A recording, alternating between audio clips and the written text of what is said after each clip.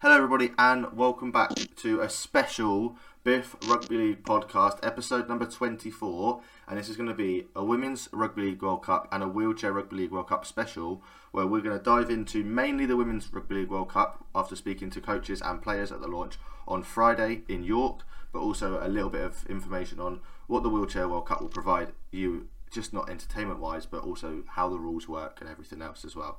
But first of all, Robin, I just want to say thank you to Robin for letting me stay this weekend so I could get to the launch on Friday. I would ask how you are, but I know you're pretty good after watching the Tongan performance this afternoon. Yeah, you're more than welcome, mate. We had a great time. We went and watched the game at Headingley, and then got a bit bevy in the pub watching the England match. And and then I went and saw the Tonga game today, and they were amazing. Not the biggest crowd in Middlesbrough, but a really good stadium. I reckon we'll go there again at one time. But looking forward to this little bonus we've got for everyone, bigging up the women's and the wheelchair games that I'm equally excited for starting. Yeah, I'm really, really looking forward to it. We may as well crack straight on. At the launch on Friday, Claire Balding was absolutely fantastic with the presentation. Councillors of York, listening to John Dutton, all the women's captains were able to speak in front of the crowd. The trophy was there. Everyone was just so into what was going on at the time, and I managed to sit down and speak to all the players and coaches from the weekend. So you'll hear some of those conversations this afternoon. We're going to start with Group B because we're England in Group A. We just want to make sure that they are the last team we hear from because we believe they can go and win this tournament if everything clicks for them. We'll start with the French, Robin, and with language difficulties and a translator present, we're not going to hear from the French, but I'll read back what head coach Vincent Ballou said and his thoughts on what he wants his side to do and what he wants from the French as a nation and stuff leading into this group. And he said, you need to have ambition in this game, and you need to have ambition in a group like ours. We want to represent the French jersey with pride, and we want to represent the French Federation with pride. We want to do our best, and to do our best in the pool of hell, we need to maximise on all our resources. Before we mention the resources that he's got at his disposal, what do you think of his comments of naming this the group of hell for him, when I don't think it's necessarily, he's not going to go away from this without a victory, is he, with his team? No, I mean, it's a tough group. Like, you've got probably the two strongest countries in one group, so they're going to have to pull off an upset if they want to get through to the next stages. But like you said, they'll expect to probably beat Cook Islands. I guess from a coach's point of view, sort of setting the expectations of the players, like if they do lose in one of the early rounds against one of the top teams, not to get too disheartened, like. Also, it gives them that sort of like underdog mentality, and I guess it's kind of a good way to set expectations. So I guess that's a little bit of mind games going into it from the coach.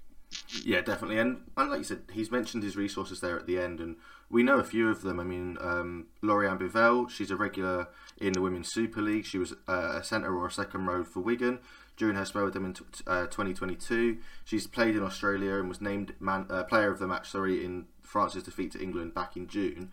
But there's also a player at York, and the name escapes me, and you'll probably remind me that it's going to be leading this French side from the front, isn't she?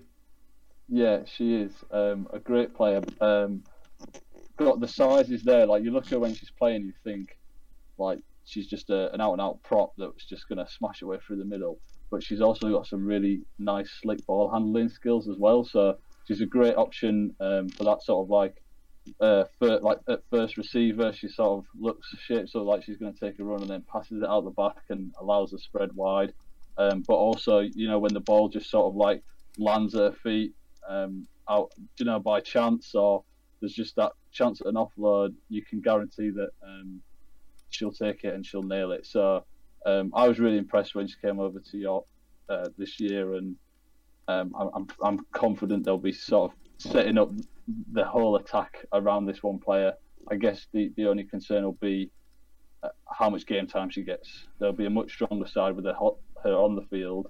They'll maybe just kind of have to manage the substitutes to make sure that they cover when she's needing to take a break. Yeah, definitely. And like I said, the name escaped me, so I did a little quick French Women's Rugby League World Cup squad. Elisa Akpa was the name that I was thinking of, and like I said, when I've seen her play for Wales, it's been absolutely destructive, and I'm really looking forward to seeing how she gets on, and also just the whole of the French team in general, having finished fourth back in 2013, they'll be praying they can get to a semi-final again by shocking one of the big two. Yeah. Next up, we're going to go to the Cook Islands, and I spoke to the co-captain Kimi Brayley-Nati, and this was her thoughts on the group that they're in.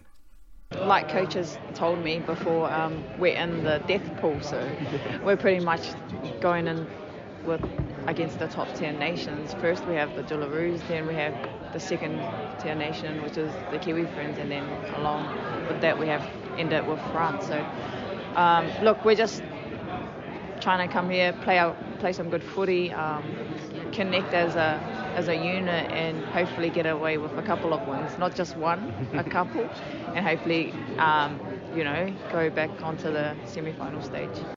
Yeah, Robin, Kimmy speaking there. What do you make of her thoughts on also mentioning the fact that they're in a group of hell? Yeah, the death pool. For them, it's more realistic, isn't it? They're the weakest side in that group, and again, there's probably that they want the underdog badge because it just makes it that little bit easier. It takes the pressure off. But I also sort of like picked up that they're like here to enjoy it a little bit more, and it's a bit more of an experience. These players are coming over to the other side of the world, and they just want to soak it all in and not get too too down if they don't get the result. But like paradoxically, that can sometimes actually lead players to play better when the shackles are off. There's less pressure. They're enjoying themselves, and they're not so bogged down in the results.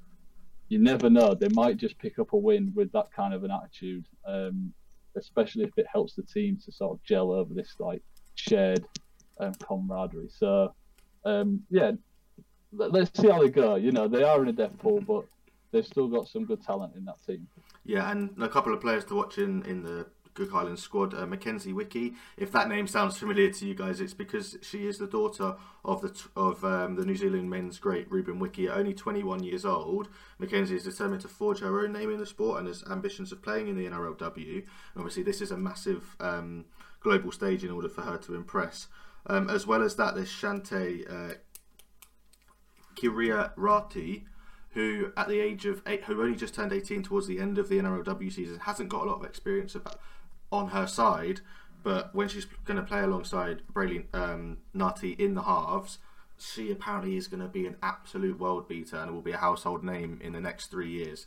So really keep an eye on her, and that partnership that they have in the halves could really be the difference for the Cook Islands. But this is going to be tough for them. Like we've already mentioned a few times, both Australia and New Zealand in the same group, and this is what New Zealand captain Crystal Rota had to say about their group that they're in, but also how it feels to have Australia in the group with them.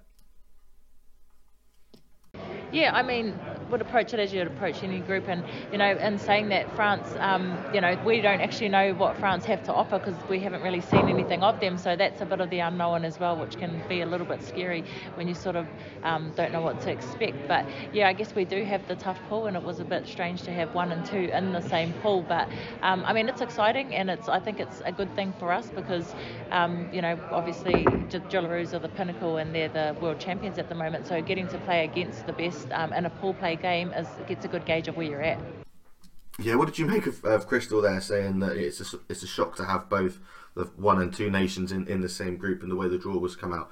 Do you think the way the Rugby League World Cup draw was done has helped England's chances of getting further, or do you think that the fact that they're going to have to play one of these two sides in the semi-final is going to hurt them? Yeah, that's it. Like, if you want to win the competition, you're going to have to beat these sides at some point. Would you rather play them early on, or would you rather save it till the end? I'm not sure. I mean, if you look at the men's competition, I think we were talking about this on Friday night, that all the teams that drew the top team in their group in round 1 have sort of fared better because they had that chance to sort of see where they compare early on and where they need to make improvements. The teams that went up against easier opposition at the beginning struggled when it got to the later rounds of the group stages because they hadn't had that test yet. It was harder to work out where the chinks in their armour were. So it's an interesting. It's just kind of your mental attitude, I suppose.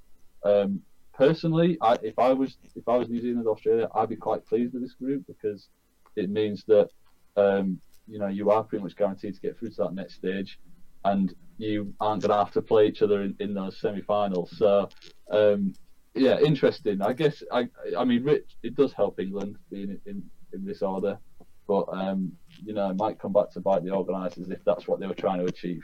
Yeah, I mean, if England end up lifting the trophy, they're going to have to beat both of these teams. But we will get into that a little bit later on. Just what to expect from the Kiwis? They are bringing a very experienced side to this World Cup and are heavily predicted to go all the way to the final. NRLW stars such as Aneta Claudia Nuasala, Amber Paris Hall, and Brianna Clark, alongside the likes of Shanice Parker. They're going to have threats all across the park, and their group game against Australia on November the 10th will be probably the game of the tournament if they don't play each other in the final. Ray McGregor, also the NRLW Dahlia medalist back in this year, has lit up the NRLW with the Sydney Roosters. 10 try assists to her name in a very small, short format tournament, and she's going to cause some absolute damage from halfback. As a whole, they'll really be looking to seal a 4th World Cup victory. But there's going to be a team that are going to try and stop them from winning that, and that's the Gillaroos. Even though there's 13 debutants in that squad, earlier this week, or I think last week now, even Andrew Voss on the 4020 podcast said that of all the 4 Australian teams in this country right now competing in a World Cup across the men's, wheelchair, PDRL and the women's, he believes that the women have the best chance of lifting the trophy. And when I mentioned that to Gillaroos captain Sammy Bremner, this is what she had to say. Good on Bossy setting us up for that. No, like I said, I think a lot of us will think about that in different ways. A really important part of our squad is the mix of experienced players with new players, and things that experienced players can bring to the 24 players is their ability to teach the younger players how to interpret things like that, things they're going to read within the next couple of weeks, and how we use that to become a good team. And I can see that already starting to happen. You can see that younger girls in particular, and us older girls, we might read something and then we sort of bounce off each other how we're going to use that to make sure that we go out there and perform and to meet those expectations that people speak about. So for us, it's great that people speak like that to us, but what matters is how we react to it, and the reaction that we will be striving for is winning our games.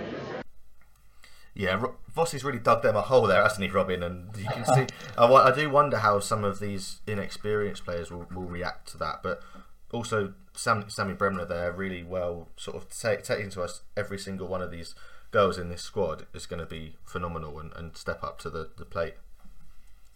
Yeah, that was such a good question, because it was so offbeat and different that I think we got really good insight into how this Australia team are approaching the World Cup.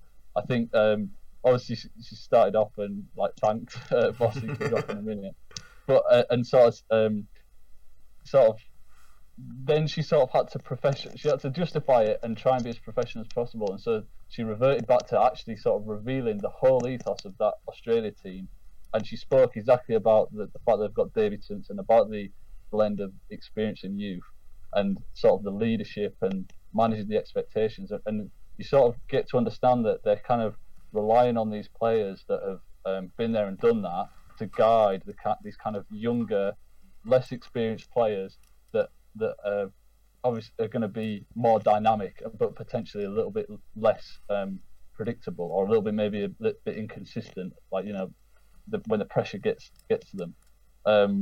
So that was really interesting, and I think that'll be interesting to see, and it might leave Australia open if they have an injury, if somebody gets sent off, and all of a sudden the leaders on that team are gone. Are they going to be exposed because they're going to struggle to find someone to fill that role? Yeah, I get exactly what you're saying. Like you said, 13. We've already said 13 debutants in a squad of 22 as well. So a couple of bans or an injury or two, they're going to have to see what they can call up. Some names that people will recognise that if they watch the NRLW or have even just heard of the women's game: Ali Brigginshaw, Sam Bremner, Millie Boyle, Kezia Apps, Keely Davis, Talia Furmayona. They're just a handful of the names, but the main one for me is Taryn Aiken. It's difficult to just pick one player, obviously, but the 23-year-old is one of the emerging stars of the NRLW. Brisbane Broncos standoff was nominated for the Dally M medal this year in the women's competition, losing out to the Kiwi player we just mentioned as well. So they're going to look to defend the two titles that they've won at the previous two World Cups, but we can just pray and hope that England or New Zealand or someone knocked them off, because as English, anyone but the Aussies is fine as long as it's not Australia. So, but no, in fact, Brad Donald was the one that brought my attention to the Cook Islands halfback. So it does seem that even though people may not know her and may not have seen her play, the Australians have, like they always do, have done their research on every single player and every single team in their group and probably in the other group as well, to make sure that they're prepared for every single team they're going to come up against. Yeah. Whereas we heard like the New Zealand captain talking about the France are a little bit of an unknown. So does that tell you that they haven't got the same kind of preparation done? So that might be the upper hand to Australia right there. Yeah, exactly. It's going to be interesting to see how Australia react to playing France and Cook Islands compared to New Zealand. There's some former New Zealand players playing for the Cook Islands and also for Canada as well. So it's interesting. They've brought an experienced team, but there's players that have stepped down and played for their heritage, which is really, really interesting to see the fact that that's happening in the women's game as well. Moving on to Group A, really quickly, having wrapped up Group B, obviously it sort of speaks to itself. Other than England standing out, there's so many different stories and so many different ways this group can go, especially when you look at Canada and PNG and Brazil. Like, a lot of these teams not very experienced. Canada have lost to Ireland in the warm-up. PNG played the Knights on Thursday night.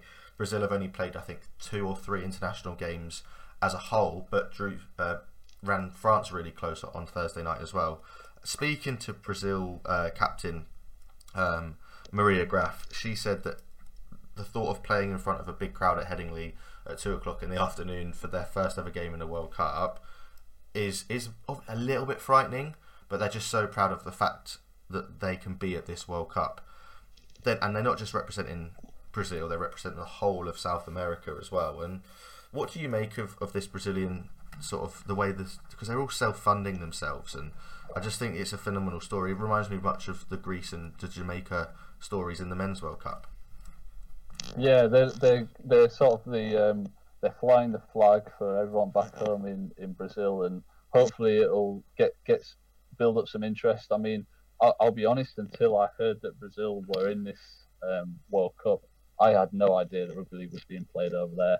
I think I don't know if there's any rugby league in any of the other South American countries, so they're representing an entire continent for us in this World Cup, and I hope that it goes well for them. I think they've got a similar attitude to the Cook Islands, where it's sort of like, let's see if we can pick up a lucky win.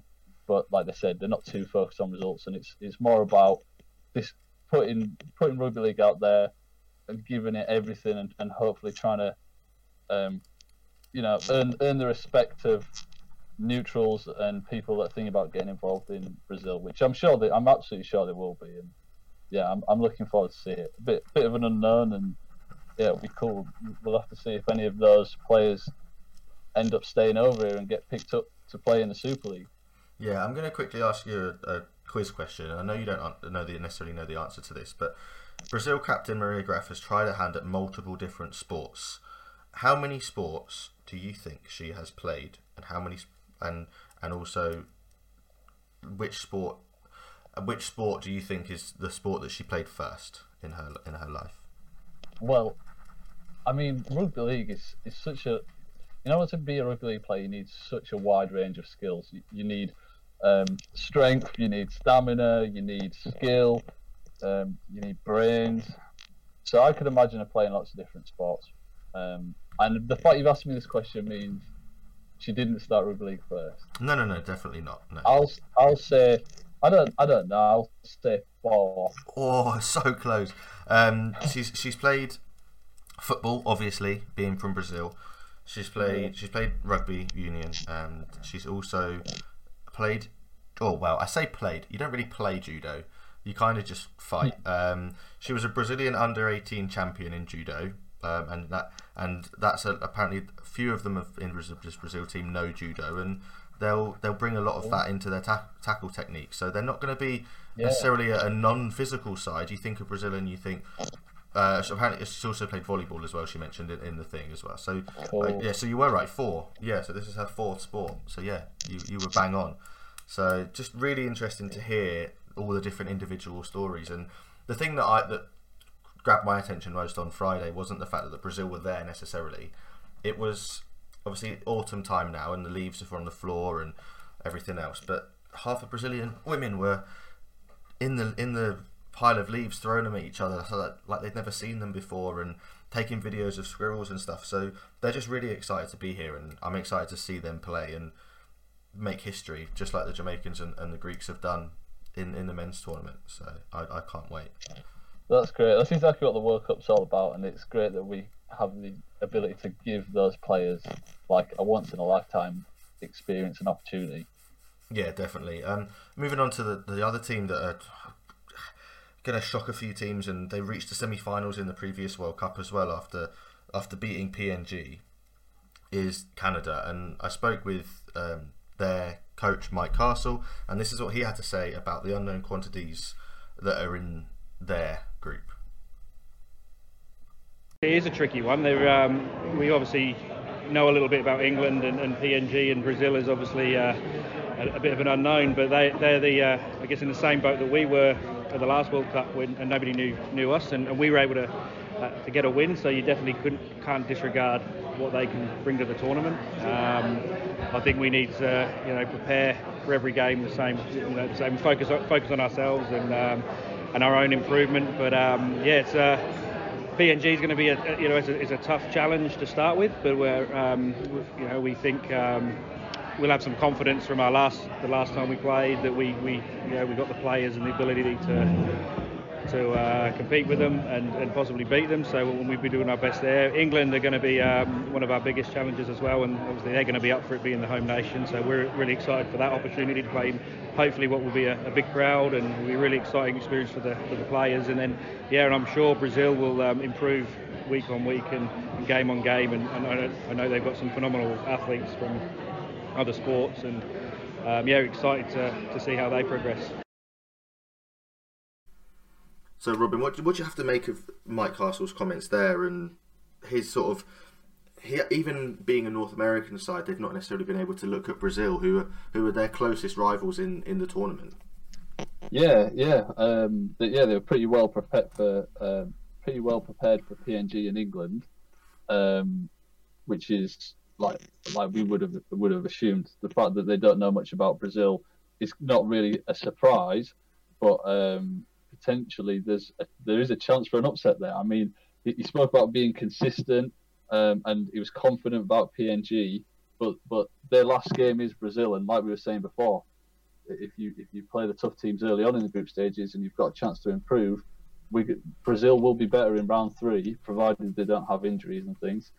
Than they will be in round 1, and Canada's got them in round 3, so they've really got to be careful to not drop off or rest people, or have their eyes on the next round of the competition, and take this Brazilian side seriously.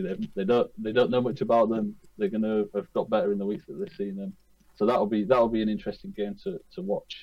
Yeah, definitely. And for Canada as well, their player to watch is Laura Marie, who is probably a household name for a lot of any Kiwis listening. The standoff is an icon of the New Zealand women's rugby league scene, having represented the Kiwi Ferns in 5 World Cups. But at the age of 41, she'll be lining up for the Ravens this year due to eligibility through her Canadian mother.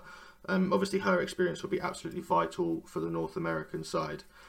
Moving on to PNG, before we hear from their coach, former Bradford Ball and Wakefield Trinity player Ben Jeffries, I just want to say that when speaking to the Papua New Guinean coach and the players on Friday. It's rugby league is a national sport in PNG, but women are seen as second to men in that country. They're very much seen as not that people don't really realise that they're going out and doing this, and there isn't a lot of support back home. And this is what Ben Jeffries had to say on that matter. I think the results, if I'm being really honest, that the results will turn heads, and then when results happen, expectations come, and then everything just flows on from there. But hopefully, regardless of what happens on the field, whether they win, lose or draw, it's how they carry themselves on the field. Do they compete and all that sort of thing. As we know, Papua New Guineans, they love the physicality, and that's what we're going to embrace basically that part. And yeah, that was Ben Jeffries there, Robin, saying that for the girls to have to build something with a relationship with fans back home, they're going to have to necessarily put in good performances. And I don't want to sort of mull on it and sort of stay on this fact, but it is quite disappointing to hear that from such a big rugby league loving nation. Yeah, I kind of hope that, the sport of rugby league, it's a language that crosses all barriers, and so hopefully there'll be people out there that will sort of look up and realise what a great game this women's rugby league is, and also that women should be second class in society. So hopefully they'll be able to see through that, and they'll be able to see a team that's plays with that PNG style, the physicality, the competitiveness, and yes, results do turn heads, but I would put Jamaica forward and say, they haven't got the win, but what a moment that first try was for them. That's definitely it's definitely doable without getting wins. I still think they're on for a win, so hopefully that'll pick some up. But I'm excited. I'm looking forward to seeing this team play. I mean, they're kind of to me, I think they're the second best team in this pool. So hopefully we're going to see them take on either New Zealand or Australia later on, and that'll be a clash. So yeah, go. Another thing. Hopefully they're over here, and we can give them a proper English welcome. We all love the women's game here, and we can give them a great atmosphere and really cheer them on like they deserve to be. Yeah, 100%. I really hope that they can make a semi-final and maybe shock a team, and one of the other teams in the semi-final, whether it be Australia or New Zealand, and even make a final, and it'd be absolutely massive, because we've seen how well the men's team have played and how well loved the men's team are with the fans over here because of the style of rugby that they're playing, and we know that this PNG side are going to be physical, and we need to pray that every single team can deal with it in order to make an absolute cracking fixture against them. I was last but not least, I spoke to Emily Rudge and Craig Richards of England at the launch. Mainly, I didn't necessarily speak about how they're preparing for the tournament, because I'd asked every other team the same question and the same coaches. But what I focused on with them is sort of how the development of women's and girls rugby league in this country has made picking this team extremely hard for Craig Richards. And one of the things that makes it extremely hard is the fact that there is now an England Knights squad for women, and there is an England Community Lions squad for women, with a fixture coming in the early first couple of weeks in December. And this is what Emily Rudge had to say on having 3 and then also a development squad, so 4 England squads playing at a very high level in the women's game in this country and in the UK as well.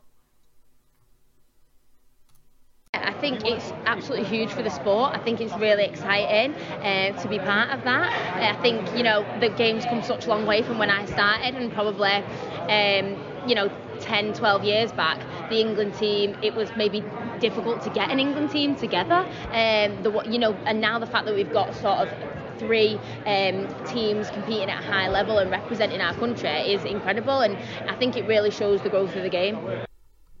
Yeah, Robin, how exciting is it to see the development of the women's of the game in women's rugby league?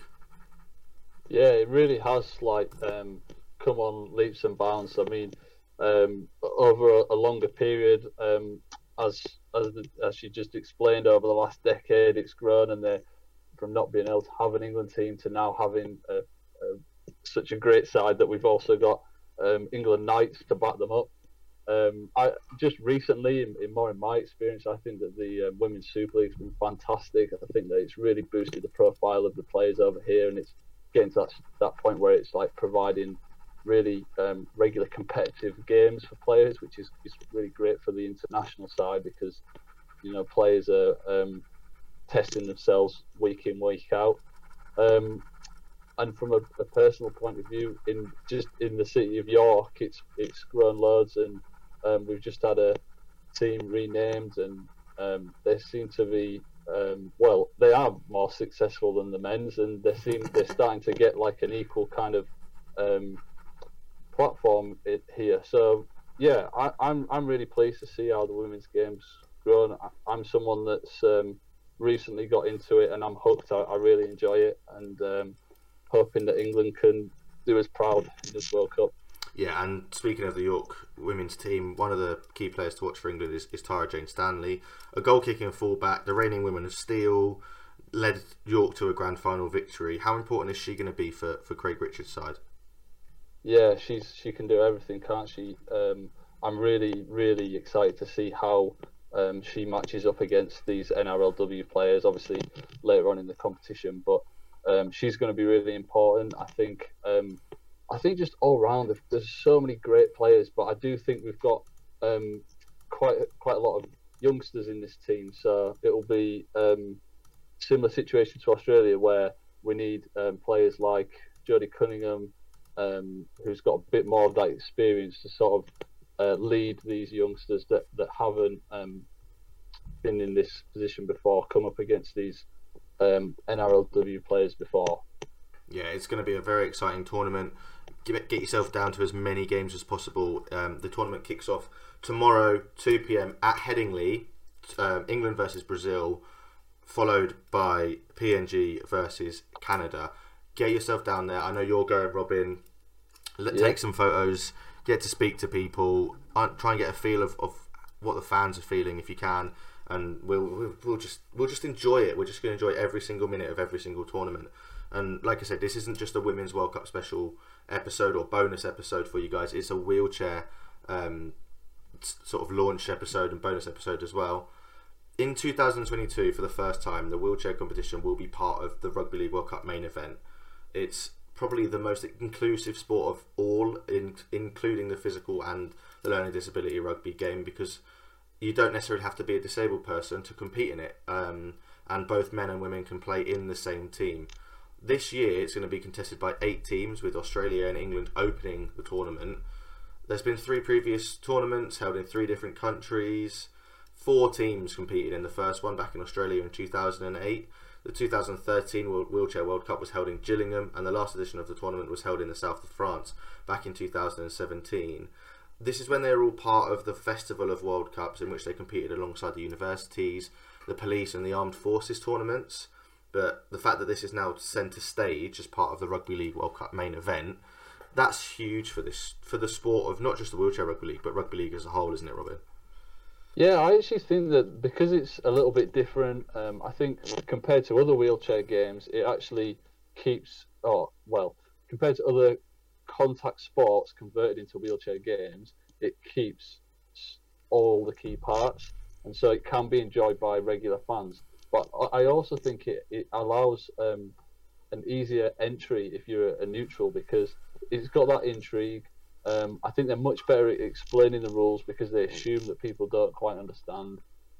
So I think it's actually really great for the sport as a whole to sort of branch out into this new area in terms of like getting people involved in the sport. And then from the point of view of what it actually does for players, like these, like you're saying, you can have men and women. You don't have to be disabled to play, and so that means that it's easier to make sure that we've got enough people to run the sport at the lower levels. And it's great that they're getting the exact same platform, because as we saw in the Super League Grand Final between Halifax and Leeds, like these players are elite. They've got some serious skills, and they put a lot of time and effort into training and getting their body up into shape and things. So they absolutely deserve to be shouted about and pushed out there into the public sphere. And there's some really interesting characters as well. So, I would recommend anybody to give it a go. It's really, really interesting. And it's just good fun. It's just got a real feel-good factor about it. Yeah, it has. It's certainly you were mentioning characters, and one of those characters is going to be in the Wales team. Jodie Boyd-Ward. She plays for Leeds Rhinos in the Super League, and she's going to lead that Wales team from the front. And it's going to be, like you said, the fact that you can have men and women's players in the same team in the same game, disabled and non-disabled people in the same team. It's just going to be absolutely amazing. France have won the previous 2 World Cups and coming to this as probably the favourites, but England had a really good win against them earlier in the year, and it's going to be really interesting to see. Just a quick sort of overview on that England team. Wayne Boardman has been named in the England squad, okay, but there's a little bit of news. There was a statement by the UK Anti-Doping Agency on Friday, and the England and the RFL and the England Performance Unit confirmed the background to Wayne Boardman's inclusion in this England squad. On being informed of Wayne Boardman's adverse analytical finding following a drug test following the Summer International against Wales, he was provisionally suspended from all competitions. This was meant he was not considered for the home tests against France in last November. Following the decision of the National Anti-Doping Panel in February 2022, the anti-doping rule violation charges were proved, but that there should be no period of ineligibility on the basis of the player having no fault or negligence. The player's suspicion from the game was lifted. Given the importance to the RFL of the sport being clean, the RFL convened an England eligibility panel, which also ruled, having considered all the circumstances, that the player could be considered for selection with the English team. The original decision of no fault or negligence and no period of ineligibility has been replaced with a 13-month period of ineligibility. This expired in July 2022, and Wayne Boardman is therefore eligible to play rugby league. So after the game against Wales earlier in 2021, he failed a drug test, wasn't able to then play because he was banned. There was no fault or negligence with him. So because of that, he was, instead of being banned from the game as a whole, he was just ineligible to play for England, which meant he couldn't play in games this year.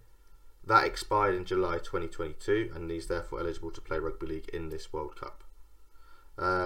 So good for England, good for Wayne Boardman, but it was when I first read it, it was very, very confusing. So it doesn't taste good, does it? I No. think we were just saying about how we want to boost the platform of the wheelchair game, but this kind of feels like something where, because it's a bit of a lower profile, this has flown under the radar a little bit. Definitely. If this was to happen in the men's competition, there would have been a bigger storm, and there would have been a bit more backlash. So yeah, it's not nice, but I want to move on because do you know what I mean? I don't want to get bogged down. I agree. I just thought I'd bring it up to see if so people were aware of a situation, having seen him named in the squad, but he wasn't necessarily playing a lot towards the end of the year and everything else. So it'd be very, very interesting to see. Just running through the 8 teams that will play, you've got England, Australia, France, and Ireland in Group A, and in Group B you've got Scotland, Spain, the USA, and Wales. For those of you thinking, I thought Norway were going to be in this Rugby League World Cup, unfortunately they have been replaced by Ireland due to the wheelchair team being unable to play or carry out any meaningful matches in preparation for this Rugby League World Cup. So the RLL board understood the difficulties faced by all members during the pandemic, and back in February it was decided that they withdrew from the competition, and Ireland would step up and would join Group A alongside England, Australia, and Spain, who they will play in the opening game on Thursday, the 3rd of November. So this week as well. So that starts this week as well, and I'm just really excited the fact that we're going to have 3 Rugby League World Cups playing at the same time.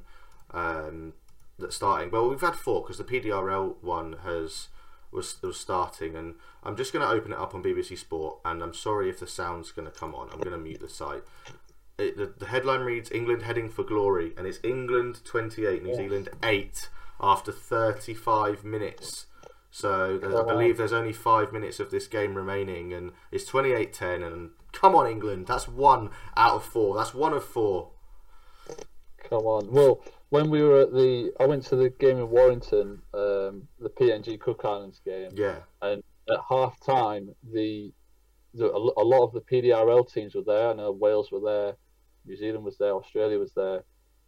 It might have been that group actually. There's I think all 4 of them. There's only four teams. I believe it might have been all 4. Yeah. So it was all 4 were there, and they did a lap of the ground, and the applause that they got was like, they had me on my feet, because just the roar of the crowd behind these guys.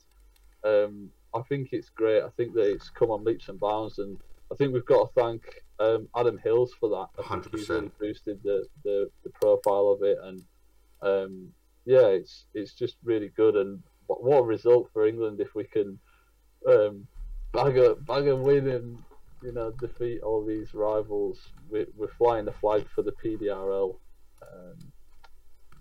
cause. Yeah, I love it. It's absolutely fantastic. So 9 aside, a minimum of 7 players on the field at all time, obviously with injuries and sin binnings and everything else like that. I'm just trying to see how long. Yeah, 2 25-minute halves. So there's still 30 minutes of this game to go, but England 28-10 ahead, and really looking forward to seeing that. And I was about to say, Adam Hills, as well as playing in this World Cup, he has been an absolute wonderful ambassador for all of the tournaments, and that we're going to get to a stage where we're going to get the Learning Disability Rugby League potentially at the same time, and it's going to just really be phenomenal to see loads of tournaments. I'm just really excited, and I'm really glad that there's just everything happening going on. Yeah, it feels really good, doesn't it? I think there's, as rugby league fans, it's so easy to watch all these different versions. They're all tweaked slightly to suit the needs of each, each requirements. Whether it's indoors and wheelchairs 5-a-side, whether you've got the 9-a-side PDRL with certain players wearing different coloured shorts and things like that. And you even think about touch rugby league and 9-a-side rugby league, and it's like, it doesn't matter which one it is, it's still rugby league, and it's the best sport in the world for me. And there's something about it that's just, it's the ultimate contest. And what I love is that all these different versions still manage to capture that. You still feel like you're watching this contest. Yeah, 100%. So to have them all on at the same time, be given the same platform, they're all on the BBC. I would encourage anyone to try and get to any of these games. I've booked as much as I can. I'm seeing loads of negativity about crowd attendances and stuff, but honestly, the organisers have put on a good event. It feels like a really good atmosphere. It's like a festival feel to all of the things that I've been to, and I think I hope that carries on and continues for the other ones. I mean, I can imagine the wheelchair. I've never been to a game, but with it being indoors, I can imagine the atmosphere there is pretty intense, because I bet that just traps it in there. You've got those hard floors, hard walls to bounce the sound off. You're much closer to the players. That's going to be really intense. Yeah, it's going to be really phenomenal. Just while we were speaking there, England scored another try, and there's going to be a touchline conversion, and he tell you what, he's got the length, but there's no line on that. But the phenomenal effort. I couldn't kick it that well from a touchline, and it's England 32, New Zealand 10, and it was a pick and go from the ruck, which was really interesting to see. And I know, you mentioned the different coloured shorts there and stuff, and obviously when you're wearing an international jersey, it's like, you don't want to necessarily wear different coloured shorts because it doesn't look right. So what they've done in this tournament is they've done different coloured socks. So everyone is wearing the shirt and the shorts that match, and then it's different coloured socks. So depending on what colour socks you wear, depending on how you can be tackled and how you play the ball and everything else. So absolutely fantastic. Neat. So, you got one pulled up there. Oh, you can't. Oh no, there's a couple out there. I won't mention names, but some of them have got them down their ankles. But then again, they've got 10 minutes of this game left, so some of them might have played all 40 minutes, so they might be pretty tired. So yeah, no, there's 3 in a tackle here. They're absolutely battering each other, so it's phenomenal.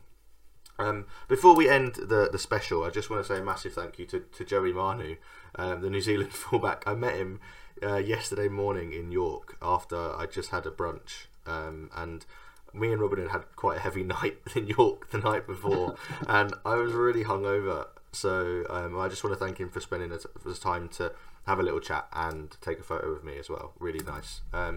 Robin, thank you very much for joining me this Sunday evening. Thank you. It's going to be Monday night when you guys listen to this, which is why I said yesterday for the opening game of the Women's World Cup. I'm just really looking forward to everything. So, and also for those that are listening tonight, if it's out before the Wales game, I'm Welsh tonight. Wales, I need you to win by more than 22 points. I want to face Wales in a semi-final. In the quarter-final of the Men's Rugby League World Cup. So. But no, it's been very, very interesting. Can't wait. PNG are my adopted team. I've accidentally booked tickets to every single PNG men's and women's. Oh, so you're at that game tomorrow, aren't you? Yeah, so I'm going to be cheering on PNG. I love their style of play. But yeah, no. Don't tell Toby I said that. No. I mean, he'll hear it, I hope. But no, also, Robin, I just want to say thank you. The York City Knights ball is in my backdrop. Unfortunately, you guys can't see it. Hopefully next year when we come to do it, you'll be able to see that in the backdrop. But no, this has been our Women's Rugby League and Wheelchair Rugby League World Cup bonus episode for you all. Robin, thank you very much for joining me. We've been the Biff and brought to you by Swinging Arms and Shoulder Charges. And we'll listen and we'll hear from you all on Thursday for our 25th episode of the podcast. So thank you very much for all those that listen. Don't forget to like, share, comment, subscribe. Just whatever you want to do with the podcast, do with it so long as you listen. As England score again in the 43rd minute, and he's cheekily giving it to a teammate after the try line there, and the referee's not giving it. He's giving it. Oh, that's cruel. What a horrible referee. Give him the ball. Oh, hold on. He's given a penalty to England now. The Kiwi bloke has barged into him off the ball there. Oh, this is getting a bit feisty towards the end. But let's go and enjoy that, Robin. Let's go and I'll let you go and watch the Formula One. It's 22 minutes in. Sorry, and I'll speak to you in a couple of days. Thank you very much for joining me, and I'll see you all later.